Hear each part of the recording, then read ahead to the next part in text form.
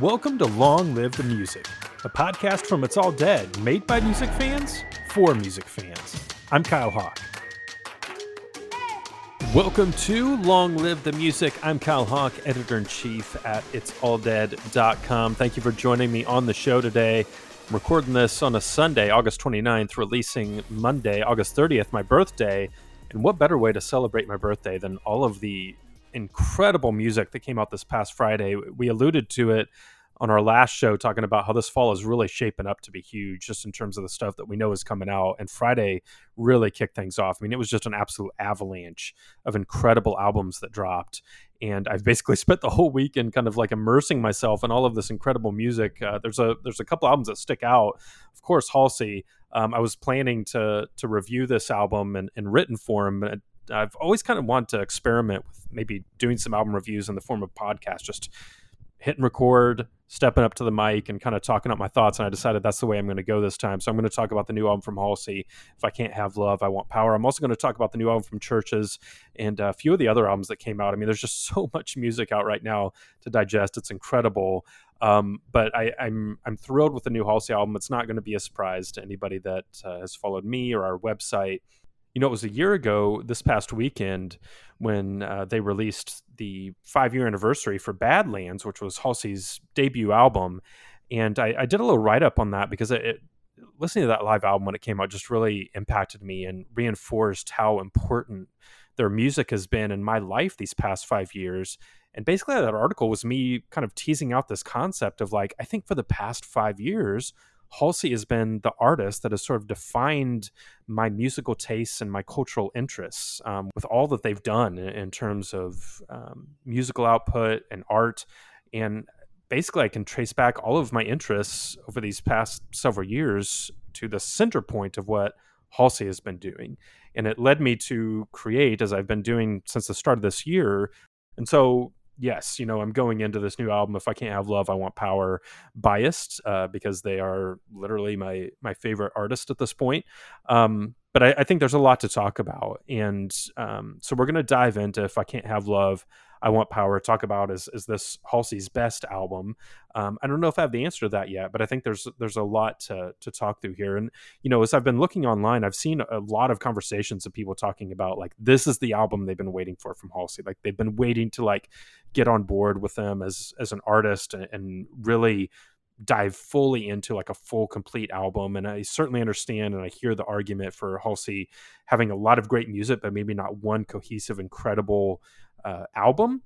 Now, the argument here that I think a lot of people are missing is with last year's Manic. And I was an album that appeared on our end of the year list last year. I think very highly of it. I wrote a glowing review of it at the time. At the time in that review, I said, listening to Manic is like being brought behind the curtain and realizing that there's no level of stardom or success that separates someone from the demons that we all face. And Manic is deeply specific to its creator's trials and struggles, yet highly relatable because we're all in this together. Halsey's willingness to be so open and transparent has resulted in an album that could very well set the tone of the next decade of pop. And I still feel that way. I still feel like Manic is this incredible body of work. And yes, it's all over the place in terms of genre. It's intentionally done so. But one of the things that I think is interesting when you look at If I Can't Have Love, I Want Power, of course, from the moment this was announced, the big talking point is that Halsey was working with Trent Reznor and Atticus Ross on this album. And like, what are we going to hear when these forces combine? Like, what's going to come out of that? And you kind of could have had an idea of what to expect. But I think Manic is an album that you can look to and see the seeds planted for what we have. And If I Can't Have Love, I Want Power. Like if you fully have followed Halsey's career and you really dove into what Manic was, that entire experience of that album, this album shouldn't be a surprise at all. And I think there's a lot here. Like, yes, she's definitely leading into sort of the dark industrial alternative direction that you would expect when you're working with people like Trent Reznor and Atticus Ross. But if you look back at songs like Nightmare, 3 a.m., Experiment on Me, the song that they did with Bring Me the Horizon for the Birds of Prey soundtrack, you can see all of those elements kind of already existing there. They've clearly always sort of had a penchant for exploring those more rock-oriented sounds. And even when you go back and listen to, the breakthrough song, New Americana, the one that really put Halsey on the map back in 2015 off Badlands, with lines like "Raised on Biggie" and Nirvana. That entire song and really that album was exploring like there was this influence that we all have, this whole generation, and now that's being brought to the surface as we sort of like step into this limelight moment and begin to express what art and music and sound is like for us. That's always been there for Halsey. Now, has she fully explored that sort of like alternative, industrial, like throwback 90s grunge stuff like on a full album? Like, no, of course not. And that's kind of what you're starting to see come through here on If I Can't Have Love, I Want Power. But I guess my main point here is this album for me isn't a surprise. Like, it's not a surprise that this was pulled off so beautifully, and it just makes so much sense in terms of their artistic development. Now, this album, I think more than any album that she's done, has a very cohesive underlying narrative and theme to it. I'm not really prepared to comment on all of that, but it seems truly brutal and brilliant in the way that it's done. A lot of it focuses on the joys and horrors of pregnancy and childbirth. That's something that they had basically laid out from the start that was going to be the undercurrent for what this album is exploring, and it's sort of set. I mean, there was even a movie that came out with this. I unfortunately didn't have a chance to see that. I'm hoping that it'll hit streaming so I can check it out, but almost done like a horror movie, and this is the soundtrack to what that experience is. And I think that's a really fascinating thing to explore. And Halsey, of course, has been open for years about wanting to have a child and all of the struggles that she's had with her own health and body through all of that. And I think that having that experience now makes total sense that this would be the body of work that we would get in the midst of that. And I think it's just so brilliantly done. There's a lot of darkness. There's an undercurrent of sort of gloom and tumultuousness that's sort of brooding in all these different tracks, and it manifests itself in different ways. This album isn't a one-trick pony. All of these songs kind of have their own identity. A few of the standouts for me, you asked for this, is just it's so immediate, so urgent. Yes, the chorus is repetitive, but it's just you can't turn away from it. It's just one of those songs that sort of ingrains its way into your brain. That's the song that's kind of been replaying in my head throughout this entire weekend. But Bells of Santa Fe, again, it's another one of those songs that you could see Halsey creating. She just hadn't gotten to the point where she could create something sort of that deep and that dark and that beautiful. And here it is. Here we have it. 1121. I'm assuming it's 1121. I don't know if that's the exact pronunciation of the song, but another one that I just felt is fantastic. And this album is just littered with great moments. Girl is a Gun. I kept thinking this to me sounded like 90s era Garbage meets Halsey. Like if you put those two things together, and that's really kind of what's happening here. You're feeling all of these different influences that Halsey has clearly had throughout the course of her life that have influenced her to be an artist. Now she's like leaning fully into them of like, this is what I want to create. Easier Than Lying is a track that I guess when somebody says like, hey, Halsey's working with Trent Reznor and Atticus Ross, Easier Than Lying is the song that you hear in your head before you've even heard it. And of course it sounds fantastic. But I think overall, yes, this album in a way is a new direction, but it shouldn't be a surprise. There have been these seeds that have been sprouting throughout her work in recent years that are coming to full fruition here. And look, if you're a fan of like guitar driven music or like heavy dark synth stuff, Nine Inch Nails, that entire era of music, then yes, this is going to be your favorite Halsey album. And they did a fantastic job of bringing this to life. But again, I think that this is just sort of the next step of progression in terms of what Halsey can do with her career. And I've been thinking of them so much in terms of this artist that was basically a torch bearer for the new pop adjacent community, somebody that came basically almost as like a grassroots online artist that was brought into prominence, and we've seen so many people follow in those footsteps, Billie Eilish being the most notable of which. But Halsey is somebody that was literally stepping forward into the pop community but not playing by the pop rule book. And so that's why I say pop adjacent, and it's manifested itself in so many different ways. And I think If I Can't Have Love, I Want Power is the most unique and edgy encapsulation of what that means. And it really speaks to the artistic freedom that we're seeing so many different artists step into. We talked about it so much last year with Taylor Swift and what she did with Folklore and Evermore, Demi Lovato earlier this year, what Billie Eilish is doing. We haven't talked enough on this show or on our site about Happier Than Ever, but I keep going back to that album, thinking about what an an incredible and unexpected work that is from her. And I think it's an album that's going to hold up even more than her debut. But Halsey, again, kind of like stepping into that, like owning, like, and they've talked about feeling like that part of themselves was held back from creating this work because of like cultural and industry expectations. And now we have this album that feels like a true representation of what Halsey wants to give to us and who they want to be as an artist. So yeah, again, going back and kind of wrapping up my initial thoughts of Halsey being this artist that has defined this era of my life. I'd written about Badlands last year on the 5th anniversary of it. It's a perfectly imperfect album that reminds me of how I can feel when I let my guard down and feel the music that I listen to. And that's what I've been trying to do with I Can't Have Love, I Want Power, is just lean into it, feel it, enjoy it. As such, it's hard for me to be like fully unbiased and giving a critical review of this album. I was thinking like if I'd written the review and I was going to give it a score, I gave Manic 4.5, and I think I'm going to give this one 4.52 out of 5 because I do feel like maybe it's because this album came so soon after Manic, but people are forgetting how great of an album that really was. And this is too. And I think they're both really great in their own way.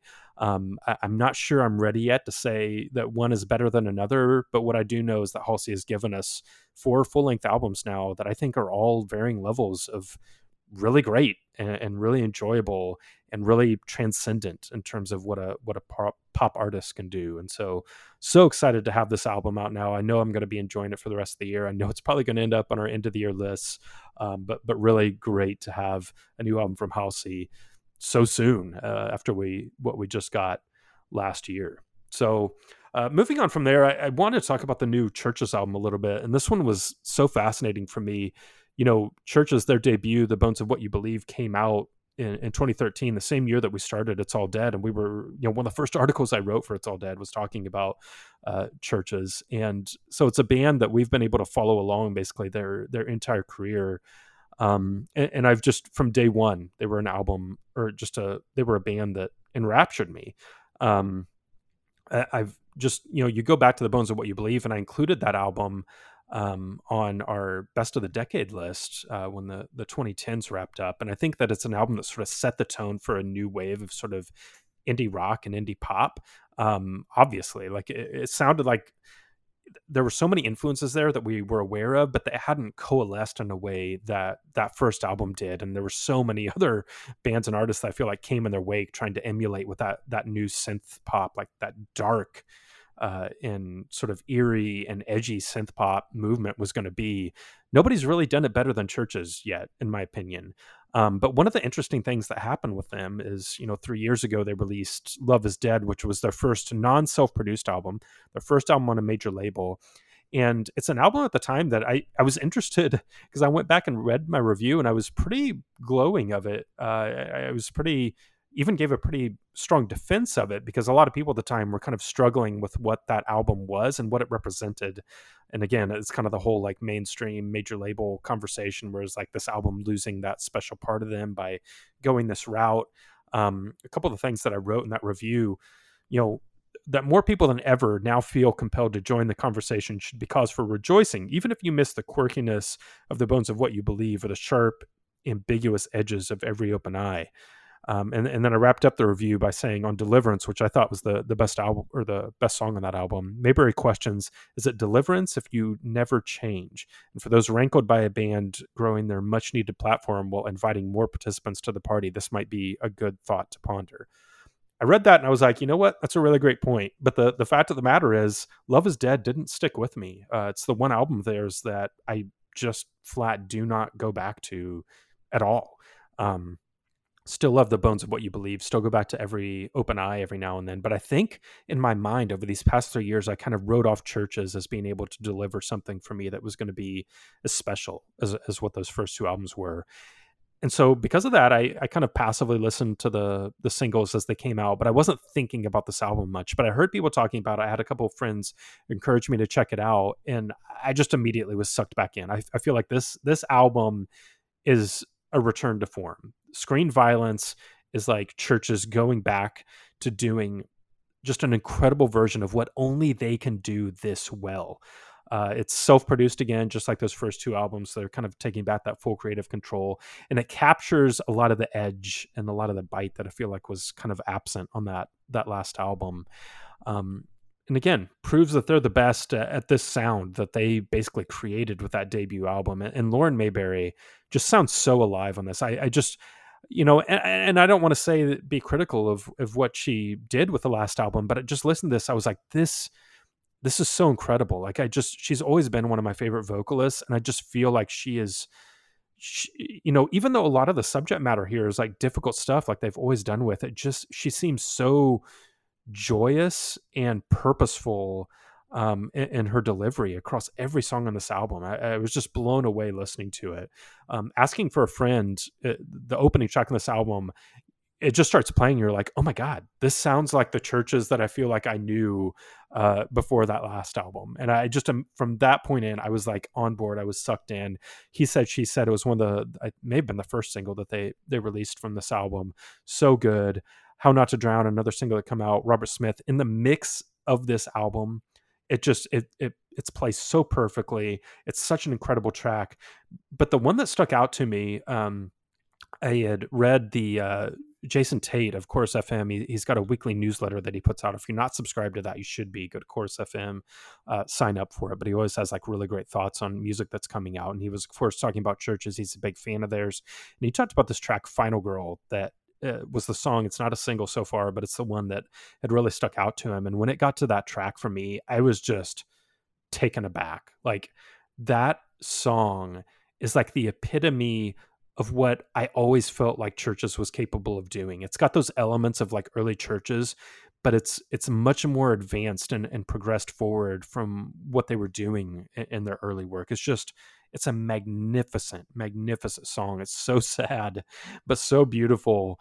If you're going to check out one song on this album, I highly suggest Final Girl. And again, kind of following with the horror movie motif with it. And I'm not 100% sure. I was trying to like figure out like what the song is communicating. I felt like there were multiple moments on this album where Lauren is basically reckoning with feeling as though she lost herself over the course of what it means to sign to a major label, what it means to become a bigger artist, what it means to have your influence expand. But in doing so, as a woman in the music industry, have so many things about yourself questioned and squelched. It feels like she's really fighting back and pushing back against a lot of those ideas that have been, I guess, in her mind, sort of implanted in her head that she now has to battle against. It's like really, it's hard and sad. Like I listen to it, I'm like, gosh, this sucks that that women in the music industry and women everywhere still have to deal with this kind of stuff. But she explores it in such a way that's so fascinating. And I feel like Final Girl is maybe the best encapsulation of how she basically dug into that on this album. So a beautiful song. What's the score of this album? I don't know. I haven't decided yet. Like part of me is like, this might be the best Chvrches album. Is this a 5-star album? I give those out so rarely, so few and far between. I'm not ready to do that. But I don't know that it's not that. I need to spend some more time with this album, but man, Screen Violence, this is a fantastic return to form for a band that I still feel like is one of the most important bands that we have today. So definitely invite you to check it out. What other stuff came out this Friday? Turnstile, just this magnificent album, Glow On, that wasn't even on my radar. I've kind of like, I guess, tertiarily been aware of this band, but I hadn't like fully dug into them.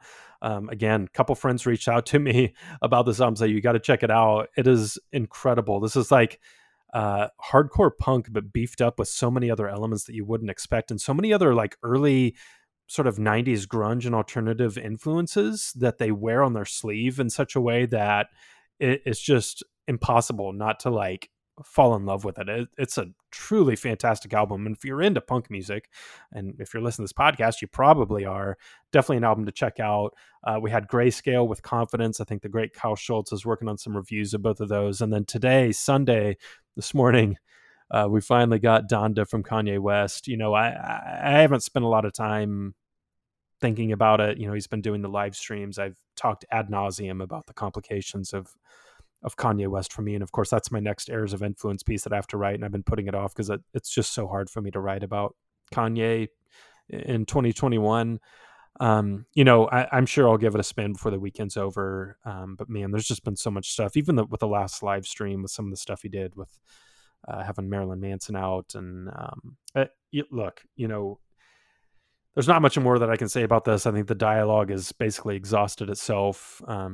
We kind of just have to live with what's happening at this point, and you can either, engage with it or not at all. I still haven't decided my stance on it yet. But yeah, I'm sure I'll give a listen to Donda. Don't know, how I'll feel about it at this point, and everything that we've been through with him. But it's another album that we can't ignore. It's going to be a point of conversation for weeks to come, I'm sure. But you know what? If you can't find new music to love right now, I don't know what to tell you, because the amount of stuff coming out is just absolutely fantastic. And I encourage you, whatever you're enjoying right now, lean into it, love it, lose yourself in it, share it with your friends, have great conversations. Summer's winding down, enjoy some of those nights of just throwing on your favorite music and losing yourself in it. That's the whole reason of why we started this podcast, started It's All Dead, is because those are the moments that we always want to keep finding and always keep coming back to. So hopefully you're finding that right now with all the amazing music that's dropping. That's going to do it for this podcast. Thank you for listening to me again. Hopefully this was enjoyable. Again, I'd like to explore doing some album reviews in this fashion. If you like it, if you kind of like the approach here, let me know. Would love if you reach out to me or our account, It's All Dead, on Twitter or Facebook, or of course come to our website or reach out to me. You can reach me at my last name, Hawk, Hauck, at itsalldead.com. I'd love to hear from you and get some feedback. So that's going to do it for today's show. Thank you for joining us. I'm Cal Hawk, and we'll catch you next time. Thanks for listening to Long Live the Music. If you like our show, come find us on Twitter and Facebook at It's All Dead. And of course, come visit our website, itsalldead.com.